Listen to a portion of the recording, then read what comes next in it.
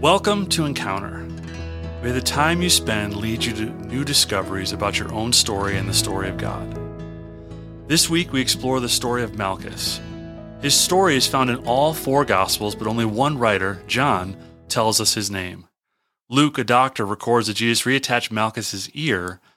We don't know much about him except his occupation, servant to the high priest. He enters the action at the very moment Jesus is betrayed and arrested. In just one sentence, we learn what has happened. Simon Peter drew a sword and slashed off the right ear of Malchus, the high priest's slave. There is a lot of story in that one sentence.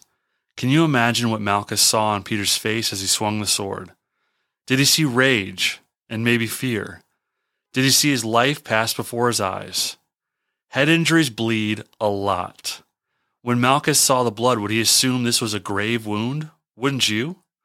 The gospel writers don't say what his friends are doing to help, but Malchus doesn't want to admit to them that he feels dizzy from the loss and sight of all that blood pouring down his neck, saturating his cloak. He begins to wobble. Then Malchus senses a presence nearby. Jesus is kneeling before him, his right hand covering Malchus's wound. Jesus says, "Look at me."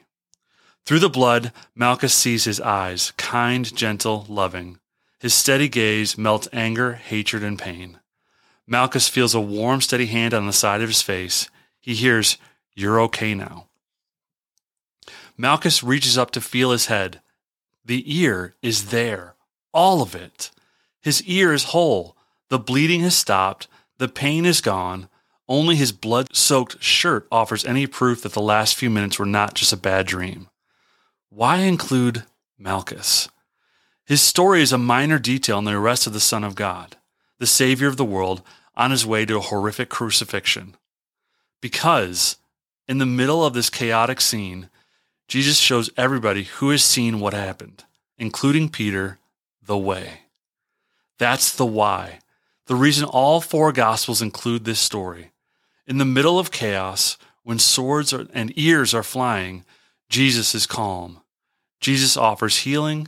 Jesus offers peace. In the middle of chaos, Jesus is healing. Jesus is peace. We don't often find ourselves in the middle of that kind of frantic violence that left Malchus without an ear. But we do live in a chaos that can take away our peace. We have meetings, appointments, unpredictable schedules, traffic, deadlines, people who hate us, and people who need us. The list goes on. It is exhausting. Overwhelming. What's on your mind right now that's troubling you? If we look closely and carefully, we can see Jesus with his kind, gentle eyes and steady, healing hands. He is our healer and our peace.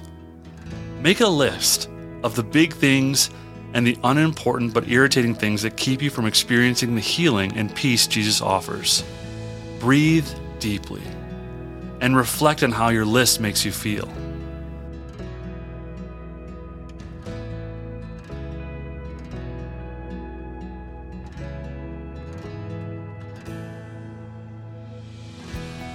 Now, instead of reciting your list of needs to God in prayer, ask Him to hear your heart and intercede in the chaos on your behalf. Allow yourself to rest in the peace, comfort, and trust of knowing you are heard by God.